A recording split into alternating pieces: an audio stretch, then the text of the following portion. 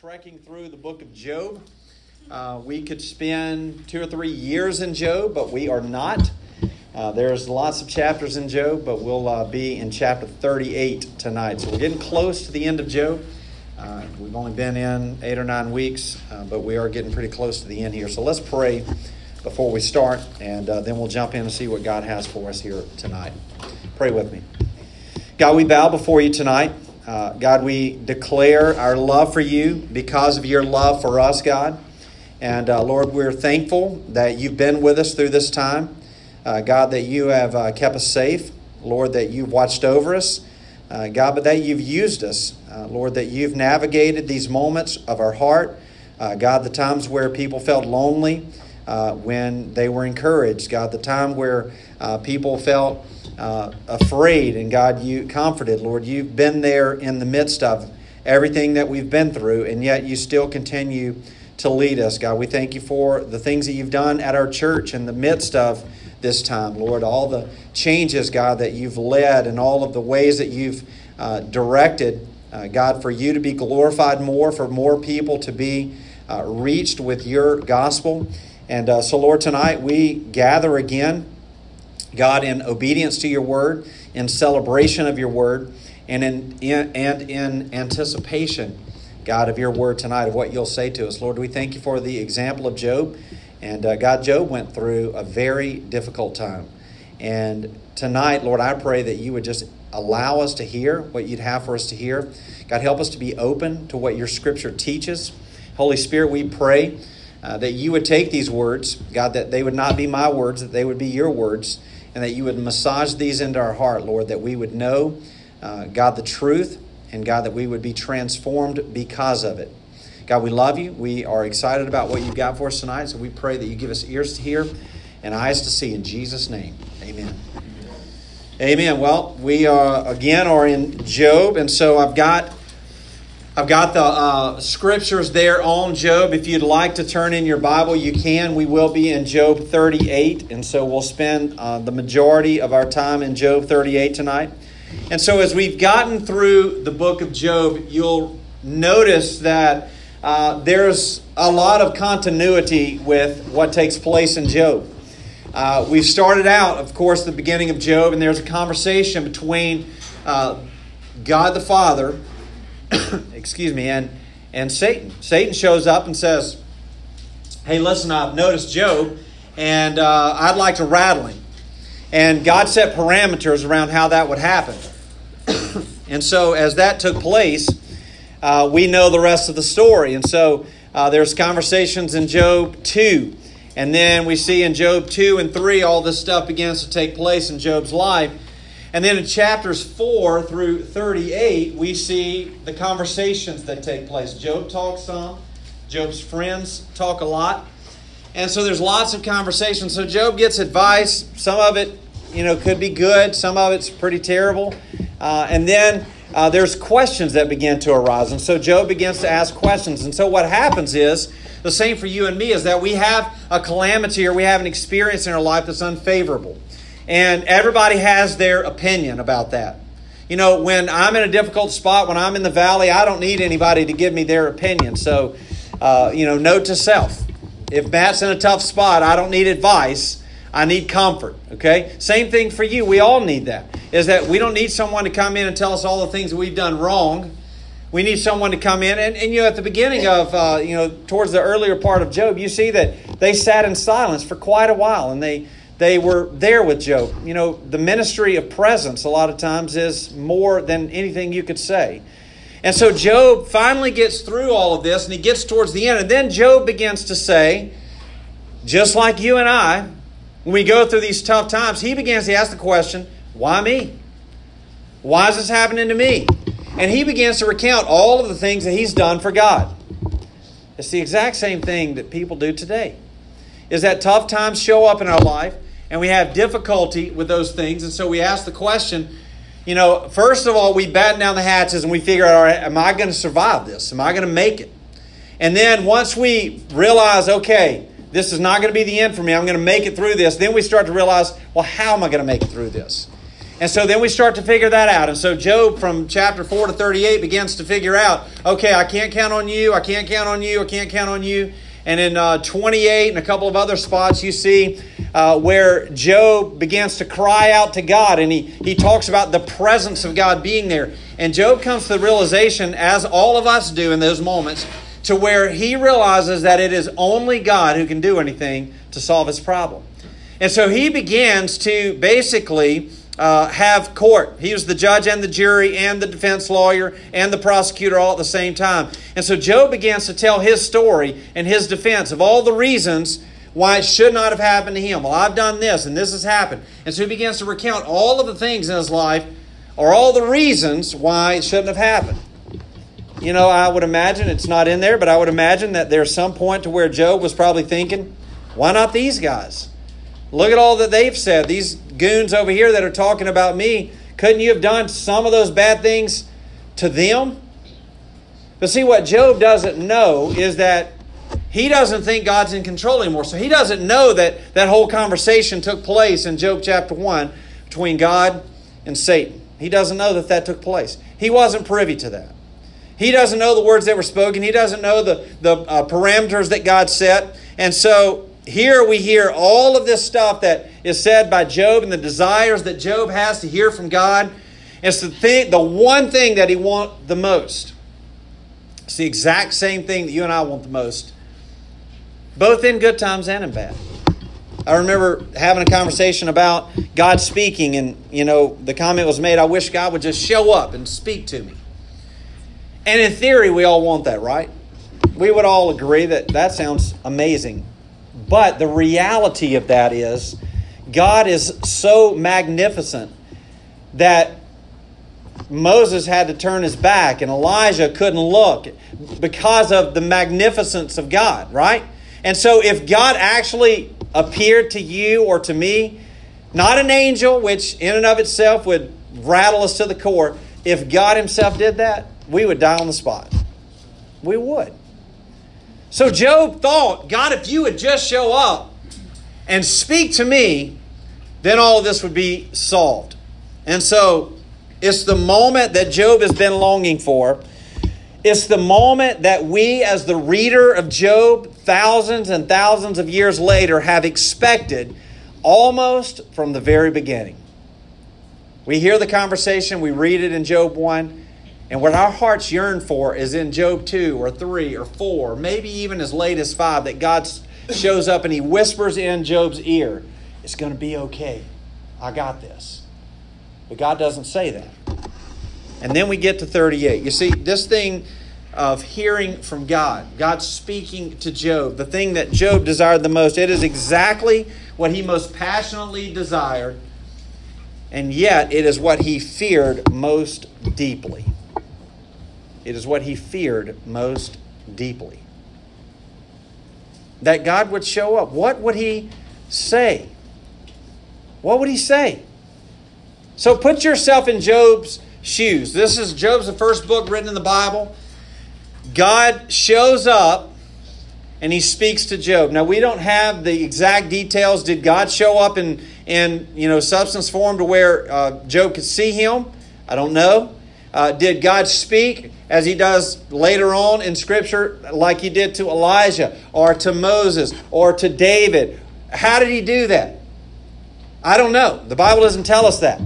What we know about God, what we've come to understand about God as humanity, is that God typically doesn't show up in form, right? He came in the form of a man for redemption. But as far as God communicating his voice, he doesn't show up in bodily form. So if Matt had to guess, Matt would say that he probably spoke just like he speaks to you and I today.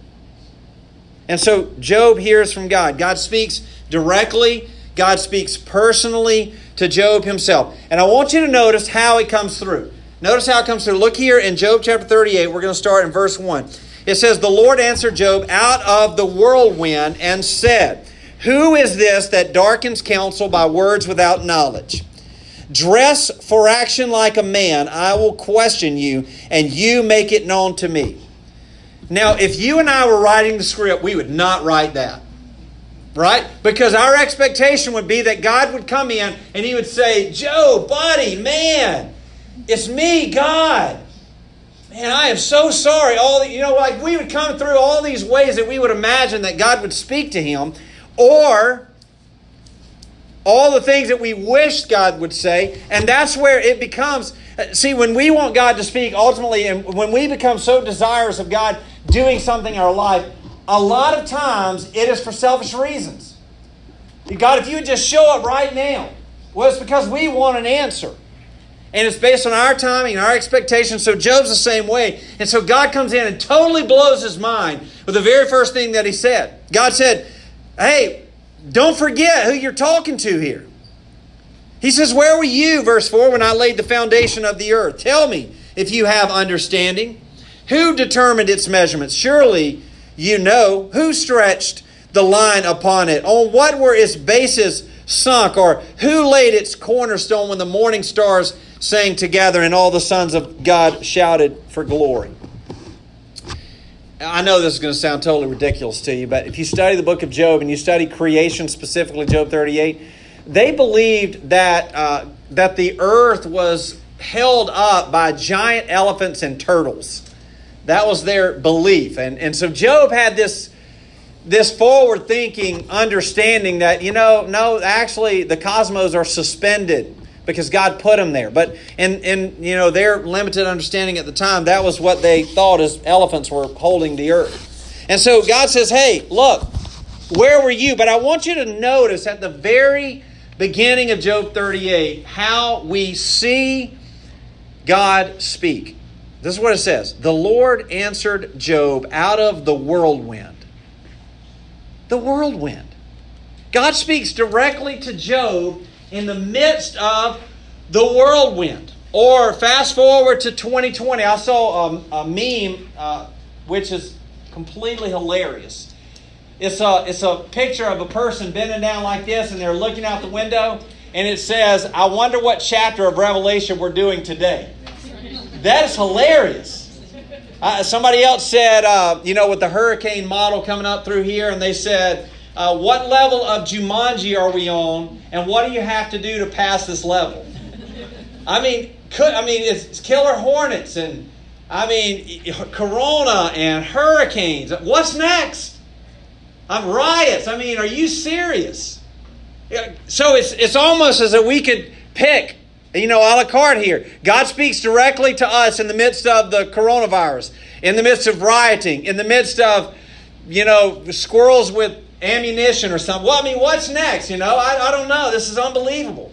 And yet, that's how God spoke to Job. It wasn't, listen, Job wasn't sitting high on a mountaintop, sipping sweet tea and reminiscing about the days gone before.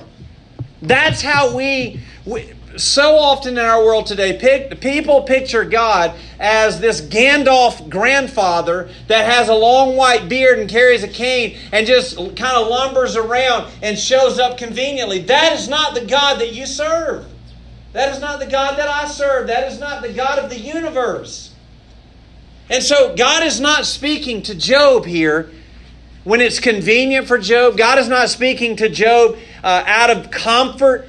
God speaks directly to Job in the midst of the whirlwind. Now, this is not on your handout, but this might be something you want to write down. That God doesn't speak to us when things are going good. It is often that we're most in tune with what God is doing when things are going bad. And you can word that ever how you want. Right? Can I get an amen? Is that not how it works? Amen. That is exactly what happens in my life, and it's what happens in your life, is that when you're in a tough time, you better perk your ears up. Because that's when God communicates. And God communicates to Job here and he says, look, he's speaking directly in the whirlwind. So here's Job. Evil is surrounding him. The enemy, unbeknownst to Job, has Job by the throat. And in a monologue of self-righteousness, evil is coming in for the kill. Because it doesn't seem like it. But this is the death knell for Job.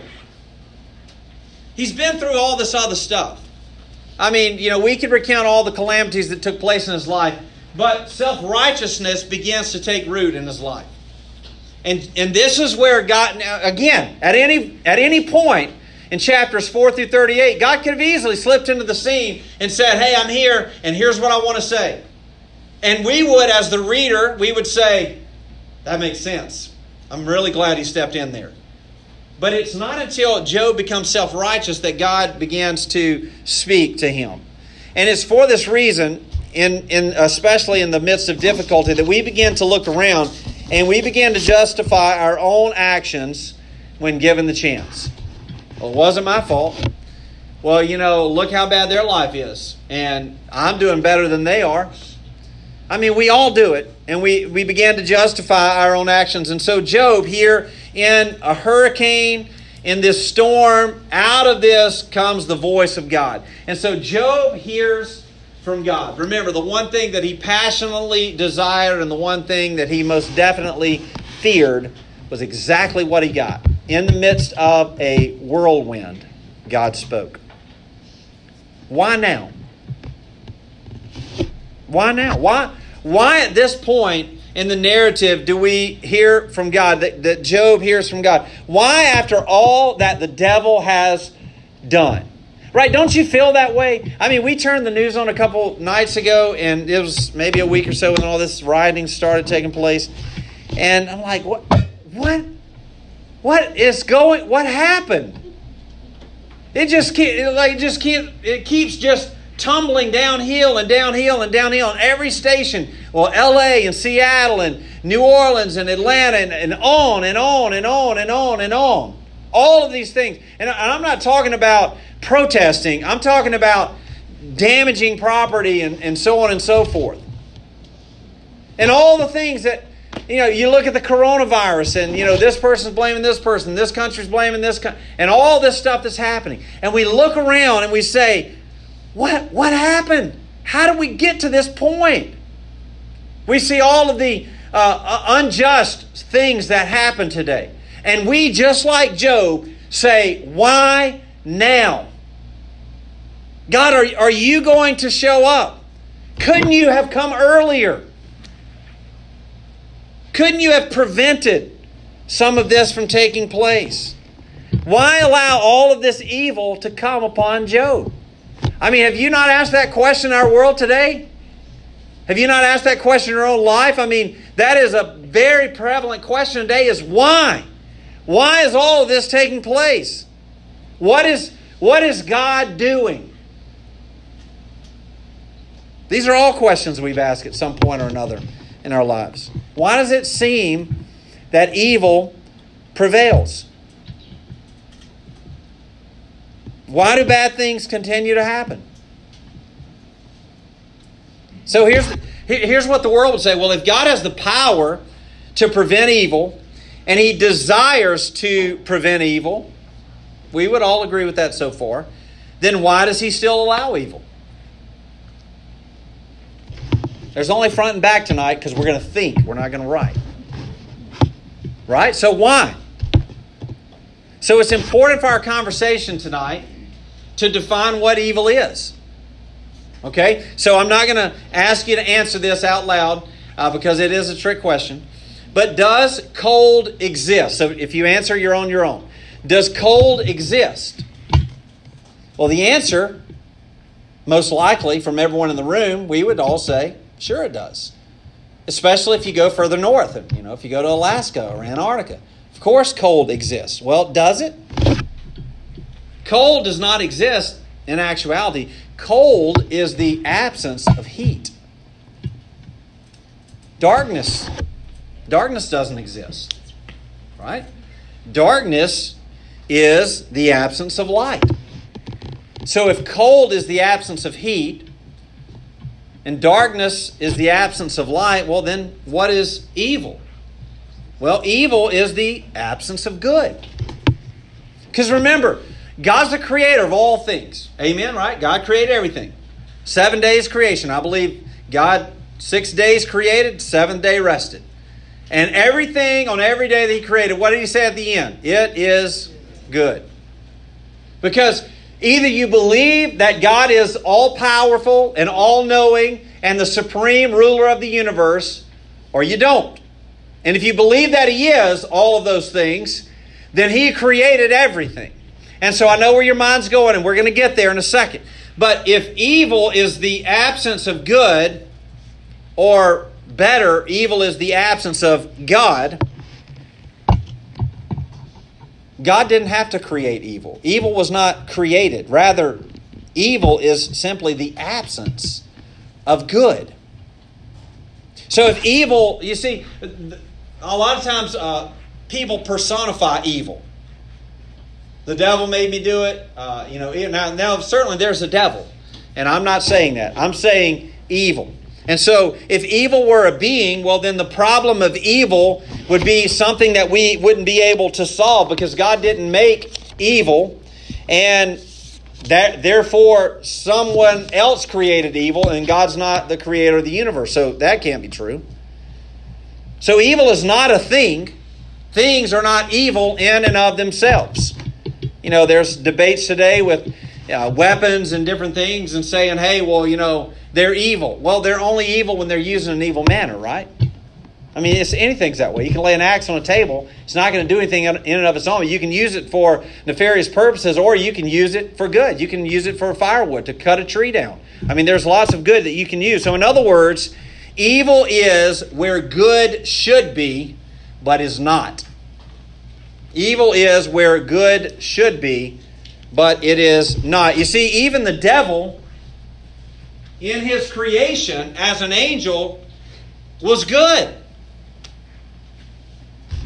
He was good. So, if we're doing the chapter of Revelation today, where Satan fell from the stars, from heaven, and the Bible says that his tail took a third of the stars with him, this is where evil started. It was where the absence of good began to reside in Lucifer's heart.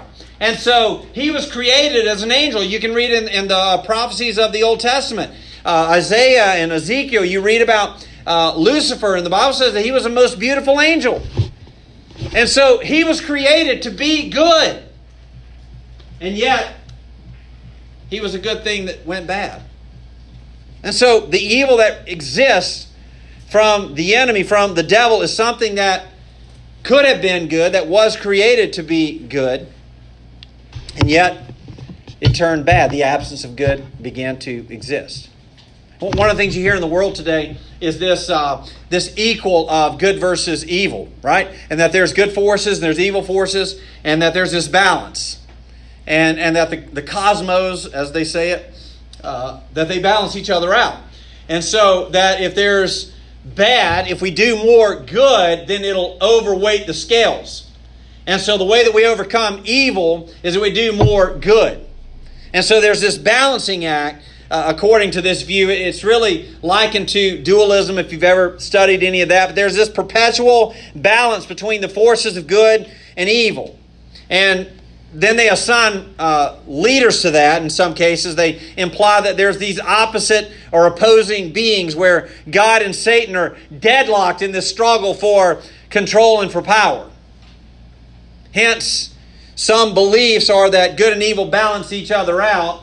I don't know if it's on your handout. That good and evil balance each other out, and that is known as karma, right? My Name is Earl. Remember that TV show NBC had years ago? And he went through this long list of all of these things that he had to do to set karma right, because all these bad things had happened to him. And so if he would go out and do all these good things, then he could offset the negative effects of karma in his life.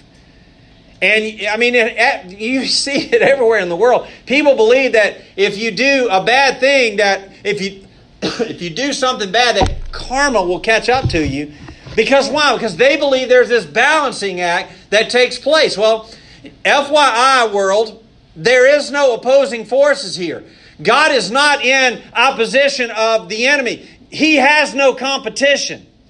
All right, at the end of, if we are going to talk about Revelation, at the end of the Revelation, there is a second death. Revelation chapter 20 and 21. And the Bible says that the devil and his minions are cast into the lake of fire, which is the second death.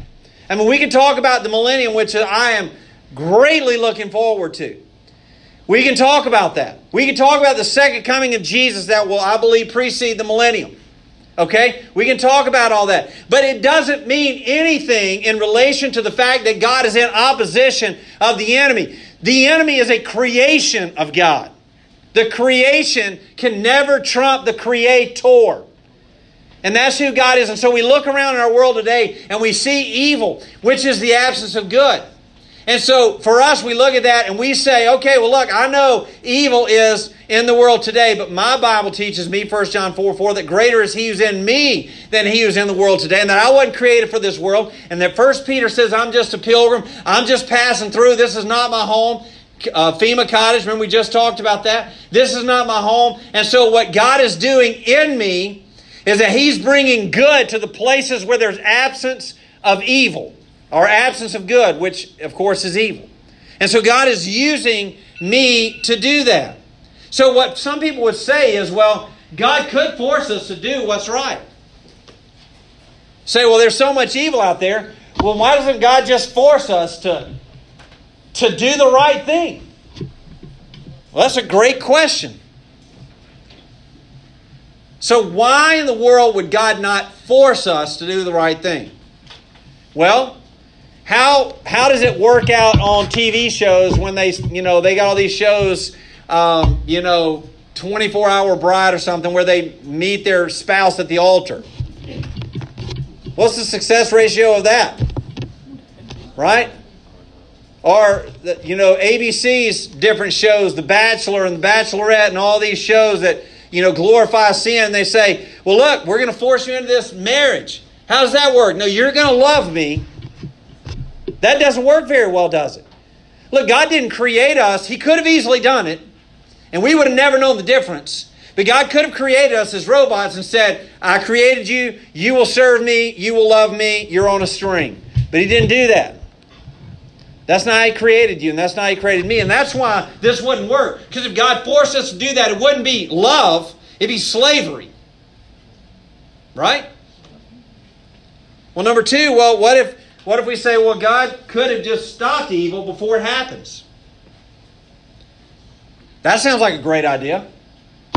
God could just stop it. So He sees, He knows everything, right? He's omniscient. He knows everything's going to happen. And so He sees the trend of evil starting to slip up. Or in other words, He sees, okay, I know this is about to happen. I know, Paul's about to do this bad thing, or Tony's about to do this, or Matt, this bad thing, Matt's about to do something bad, so I'm going to stop it, and evil won't take place. And then all the murder and all these terrible things wouldn't take place, and we would say, hooray, that is amazing. But we actually end up back at number one if we follow number two. Well, how do we do that?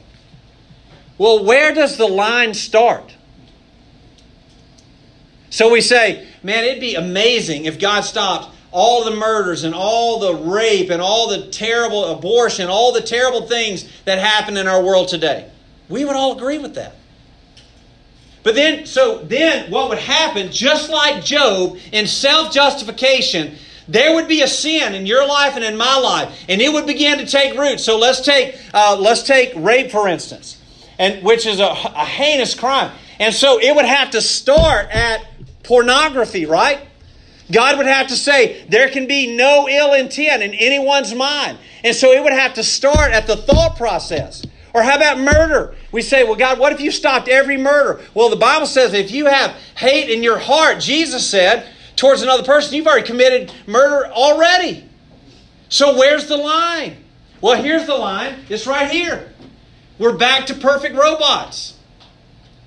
Because see, what we'll begin to do if we say, God, you stop evil, what we're really saying is, God, what I want you to do is stop all the bad things, but I still want to enjoy those little small bad things. That's not what we really want. That's not what God wants. Does God want a world free of evil? Absolutely. Will there be a day? Absolutely. And I can't wait. But it's going to be full of people who chose that. It's going to be people who chose Jesus. It's going to be people who chose obedience. It's going to be people who chose to love Jesus because Jesus first loved us. It's not going to be because He forced them to do that. There'll be no one in heaven who was made to go. No one. And so God reminds Job as he continues in 38. He says, Job, who shut in the sea with the doors when it burst out from the womb? When I made the clouds its garment, and thick darkness its swaddling band, and prescribed limits for it, and set bars and doors, and said, thus far you shall come and no farther, and here shall your proud waves be stayed. So Job is listening to God. God is beginning to talk to him about what God did and where God set the limits of the world. He shut the sea in with the doors. Have you ever thought about that? That the sea has a defined parameter? You know, like Highway 90, Biloxi, man-made beach. But there's still a line there. Even as much as the hurricane may come in, it may come in 2 or 3 or 5 blocks, but then it goes back. And there's all these defined parameters, and you can study creation, and you can study the Big Bang Theory and all that stuff, and you can see how they think, the continents shifted, and all. I mean, you can study all that stuff. But here's the end result, is that they're not moving. That there's these parameters that God set, that the atmosphere has a certain altitude that you and I can't exist in. Right? They just launched a couple people into space. They didn't take a hot air balloon. Right? They took a spaceship. And so there's all these defined parameters that take place that God has set. And so I think that as we talk about this, I want you to leave encouraged tonight. And so I want you to know that, first of all, evil has a limit. That it may seem like evil is winning, but trust me, evil is not winning. There's always, even with Job, there has always been a line in the sand to where God says, no farther than here. No farther than here. There's always a line. You see in verse 11, look what he says in verse 11. He says, thus God said, thus far shall you come and no farther. Here shall your proud waves be stayed. There's a limit. There's a limit. Listen, if evil was unconstrained, we would cease to exist. Because the Bible says in John 10 that the thief comes to steal, to kill, and to destroy. And I don't know everybody's age in the room, but you wouldn't have made it as far as you've made it if it weren't for God. Think of all the stupid things that you and I have done in our life. Think of all of the ways that we have tried to self-destruct ourselves. And yet, we're still here. And yet, God is still working in your life, and God is still working in my life, and God is still desiring to use us. Because why? Because there is a limit to the evil that can take place. Now I am not dismissive of bad things happening in people's lives. I know there's some people in this room that have been through the gauntlet of things. And so you've had tougher times with evil than other people have in the room. I understand that. I don't know why that happens, why one person experiences more than the other, but I do know this. I know there's a line. There's a line that God set. You see, this line that God sets, we see in chapter 38, it's not just for the oceans. What God is telling Job is, Job, you may feel like everything is game for you, that the enemy can do absolutely anything to destroy your life. But Job, I want you to know that if that were true, you would be dead. You would be dead. And so he's explaining to Job the fact that there is a limit. Not only is there a limit, but there's also a place. Now we struggle. Our hearts struggle with this. It was hard for me to put this in here. That there is a place for evil in created order. That's hard to think about. Because we want everything to be roses and daisies, right? And especially in the church. Did you know that churches are full of imperfect people? Did you know that?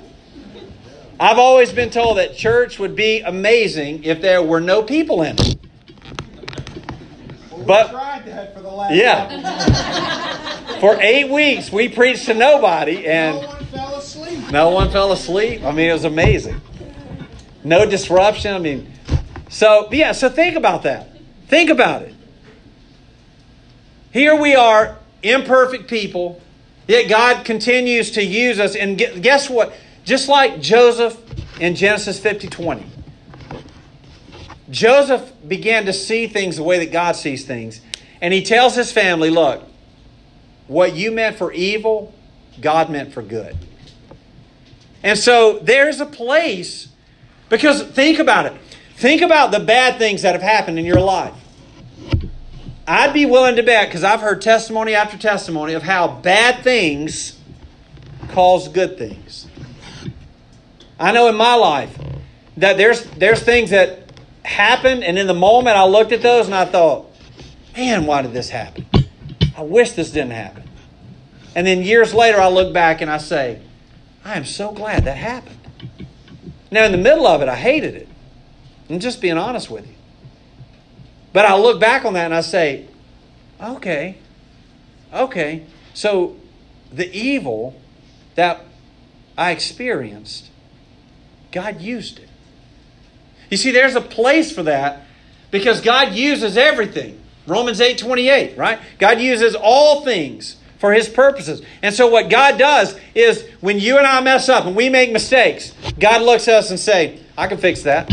When people do things to us that shouldn't be done, God looks at the situation and says, I can fix that. When the enemy goes out and he tries to destroy Job's life or he tries to destroy your life, God looks at the situation and He says, all right, there's the line because I can fix that. He can fix anything. There's nothing that is too far broken for God because He uses evil that the enemy thinks that he's using for our good. And so when we find ourselves at the short end of the stick, when somebody does an injustice to us or bad things happen in our life and we don't understand it, the hope that we have, as Pastor Tony preached about Sunday morning, is that we can look and say, look, I don't know what's happening right now, and I have no idea why it's happening, but I know that I serve a God that loves me, and if it's His choice for it to happen, I'm going to persevere because when I look back, it's going to be used for good. Is that easy to say? Of course not. It sounds great on paper, but in the middle of that, it is very difficult. I've shared our struggle many times. And, as we were going through our struggle, several years ago, I remember in the midst of that moment, I remember praying the Mercy Me song, Jesus, please do not let this go in vain. Please do not let this go in vain. Please use this in my life. If you've seen the new Jeremy Camp movie, I Still Believe. If you don't like sad movies, you probably shouldn't watch it. But it's a great movie. And, that was her prayer. That if one person was affected by the stomach cancer that she went through, that it'd be worth it. And it is. It has. That's why they made the movie about it. And so the evil that takes place in our life, we have to see it from the lens that this is not to my demise. This is not, there's no weapon formed against me that shall prosper. Right? Amen? And so we have to approach the situation and say, look, evil, you don't have anything on me, man. You can come at me. You can throw whatever you want at me. But there is a limit. It's just like a bulldog on a chain. I can walk around your yard all day long, and your dog is not going to get me if he's on a chain. And it's the same way for the enemy. That he may think that he can bark at you and he can yell at you and may cause you to take off running, but there is a line. And God is the one who set that line. He shut him in. The language is used here. But I want you to notice that it's not just shut in. That the waters, he says here, that you shall come no farther. He says in verse 8, who shut in the sea with its doors.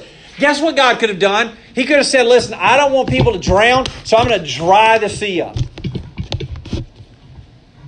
That would have been amazing. Several years ago, we lived in Laurel. There was a kid riding a four-wheeler. We knew him well. Lived in the country, and the community all of a sudden, like you could hear sirens, and you could hear people kind of getting, just restless, and four-wheelers going everywhere. And so we hopped on the four-wheeler and rode down the road, and Chase he had gone fishing with his buddy, and he had gotten in a boat and went out into a small pond, and they got out in the middle of the pond, and he was a country boy. He had blue jeans, his farm boots on, and they're fishing, and somehow they got out of the boat. Well, Chase got out of the boat to help his friend, and he didn't come back up. I've swam across that pond before, and he didn't come back up. And so we get there, and Grandpa's there, and his grandpa, Mr. Howard's there, and he's out in the water with the pole. He's in a boat, and he's got a cane pole, and he's sticking it down, trying to find. No, the police aren't there yet. The ambulance, nobody's there. The dive team ended up showing up. Nobody. Can we just not drain this? Right? Could God have said, look, I know one day Chase is going to drown in this pond, so I'm just not going to make any water. That's not what God did. He said, here's the parameters, but I'm going to use evil. I'm going to use what the enemy uses for evil for good. And so guess what happened, right? Guess what happened? He loses his life. And we look at that and we say, why is there water? Well, it's because God, He's putting limits on these things. He's shutting it in, but He doesn't dry it up because He's using for other purposes. You go to Brazil and then there's no clean drinking water. Right? There's so many dichotomies to all of this that takes place that we don't understand. But yet God does, and He's using all of this to say, I can take all of these bad things that may turn out for evil and I can make them good things. So who will know the life that was affected by chance drowning? No one knows that, right? You see, in some strange and wonderful way, even disorder has a place in God's order. Even disorder has a place in God's order. And so there's a place for evil in this world, but its place is strictly within the limits of what God says.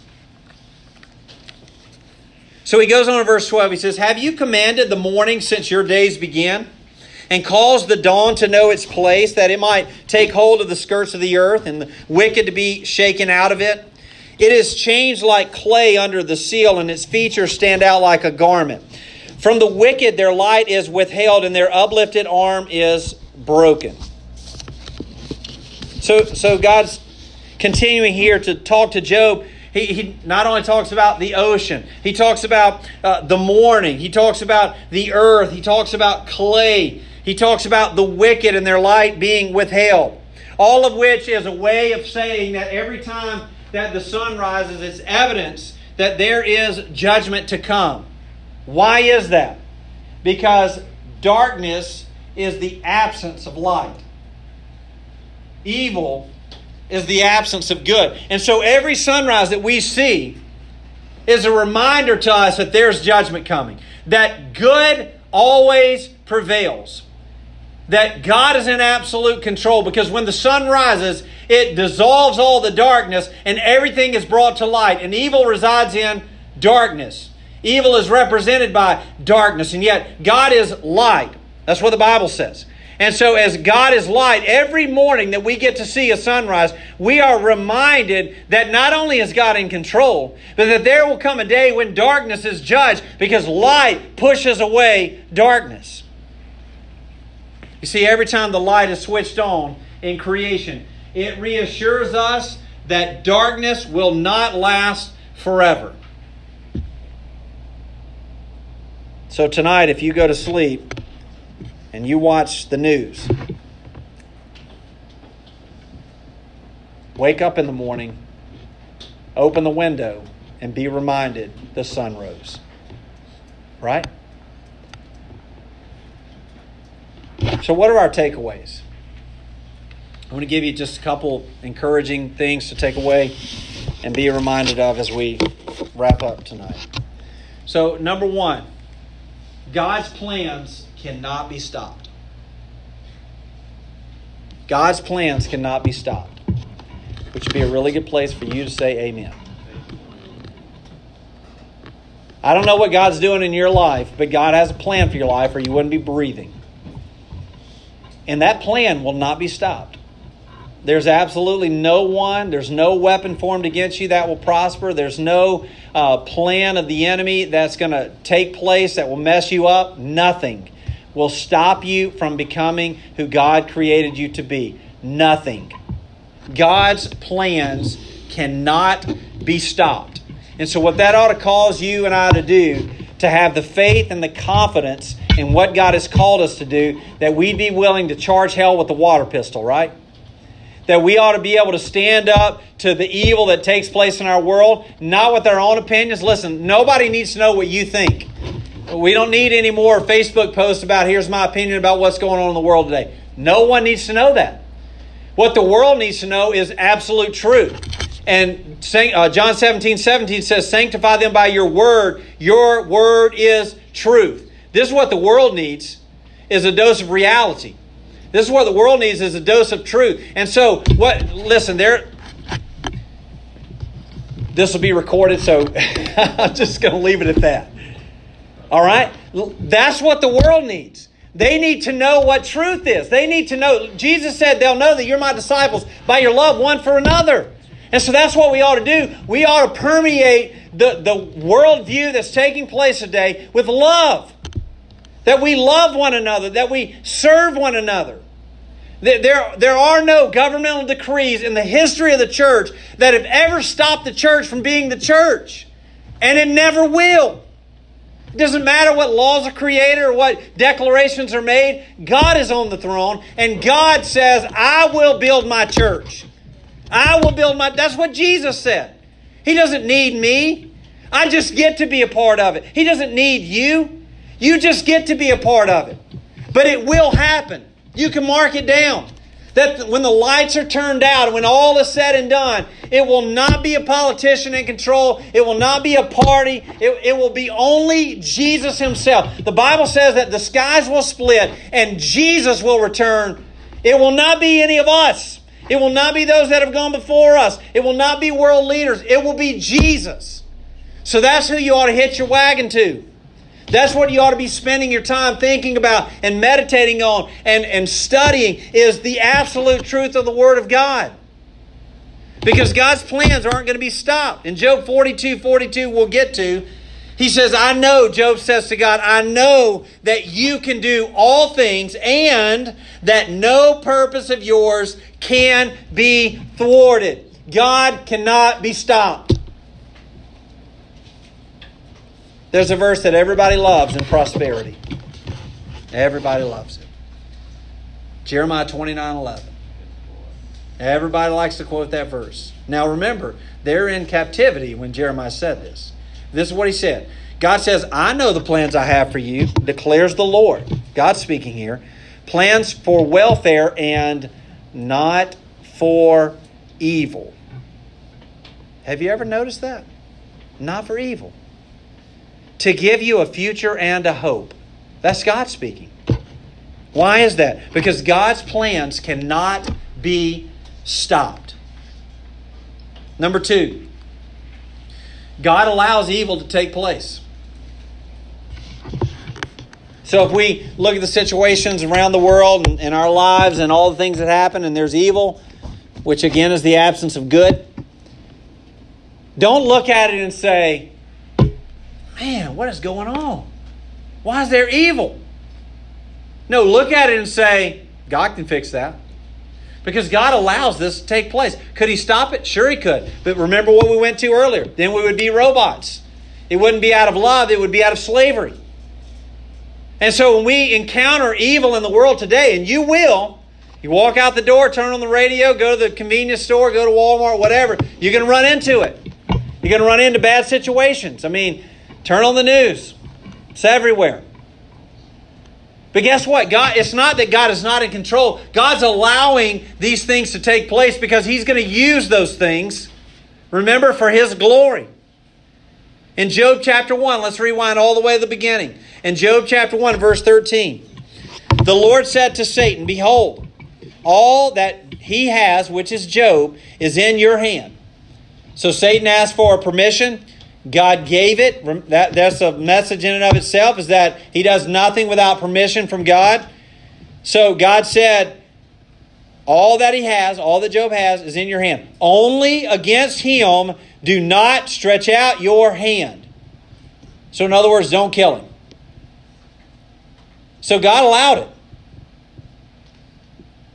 He said, just don't kill him.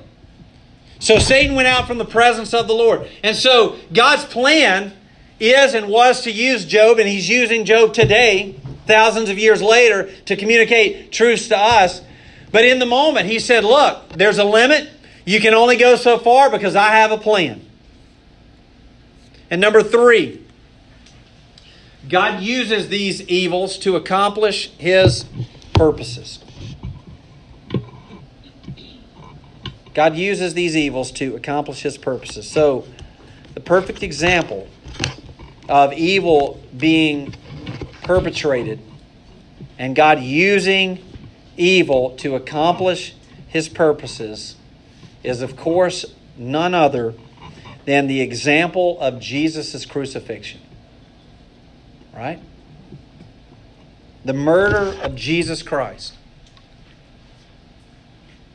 I mean, that was the epitome of an evil act. Injustice, lies, deceit.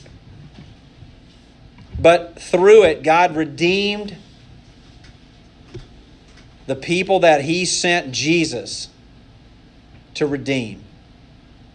Through it, God disarmed the demonic authorities and powers. The Bible says that He obtained the keys to death through the accomplished resurrection of Jesus Christ. Amen? Right?